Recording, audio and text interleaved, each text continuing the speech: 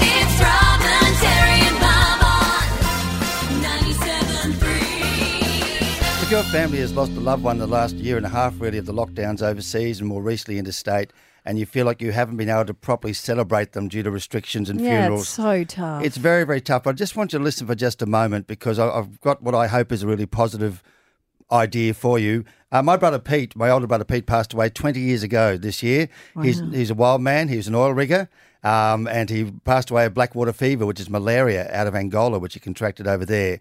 That statement in itself is kind of out there, but yes. Yeah, it is. It is at the time. But when he passed away in his early 40s, his entire under-17 South Sunnybank Rugby League football team were there because he had kept them together as mates.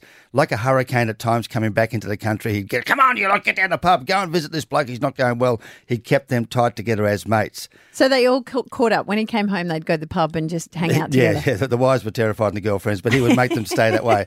But what happened out of that is since he passed away every year for 20 years, the last game of the season, around that time when Pete passed away, those guys gather to watch the game at South Sunnybank. And my mum comes down and his partner Jackie comes down and various of family members come down as well. And at halftime we go down to a tree with a plaque down there and we all gather around there and commemorate mateship, basically. Yep. And I said to the guys this year, this is now much more about you guys.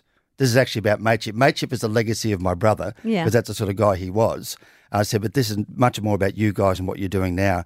And I think the thing I want to say to people, when you can't have a funeral, if you can find a thing that person loved, if you can find a place, go and do that thing. If they were a big Broncos fan, go and watch the Broncos play with your family.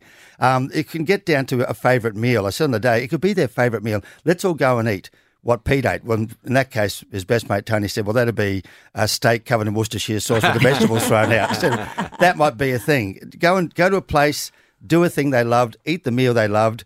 And it doesn't have to be, the thing about gathering once a year, it can be like less and less people gather, though it's not the case with Pete. More and more blokes are gathered. Yeah. But you can feel like it's failing or he's failing because there aren't as many people there. So it can just be about any moment. You could call it a Pete moment. You can call it a Sunnybake moment. Yeah, rituals are so important. But what's that? You're holding something. Well, my brother made a stubby holder for this year. It says 20 years of mates remembering a mate. And that's about, and it's got Pete's birth and death date on there, but it's about have a beer, which Pete would love to have a beer. Yeah. Sit there and just have a moment, which is a Pete moment, which you can do at any time. And you know what's cool about that is you can take a stubby holder anywhere, any barbecue, and someone will ask, tell me about that stubby holder. And then the memory is brought up again and people feel the good vibes and the good feelings about that person. That's cool. I like that. So decide the thing to do, decide the thing to eat, decide the movie to go and watch, decide the game to go and see, and do that in that person's memory. And I promise it'll help you in the long run. It's Robin, Terry and Bob on Brisbane's 97.3.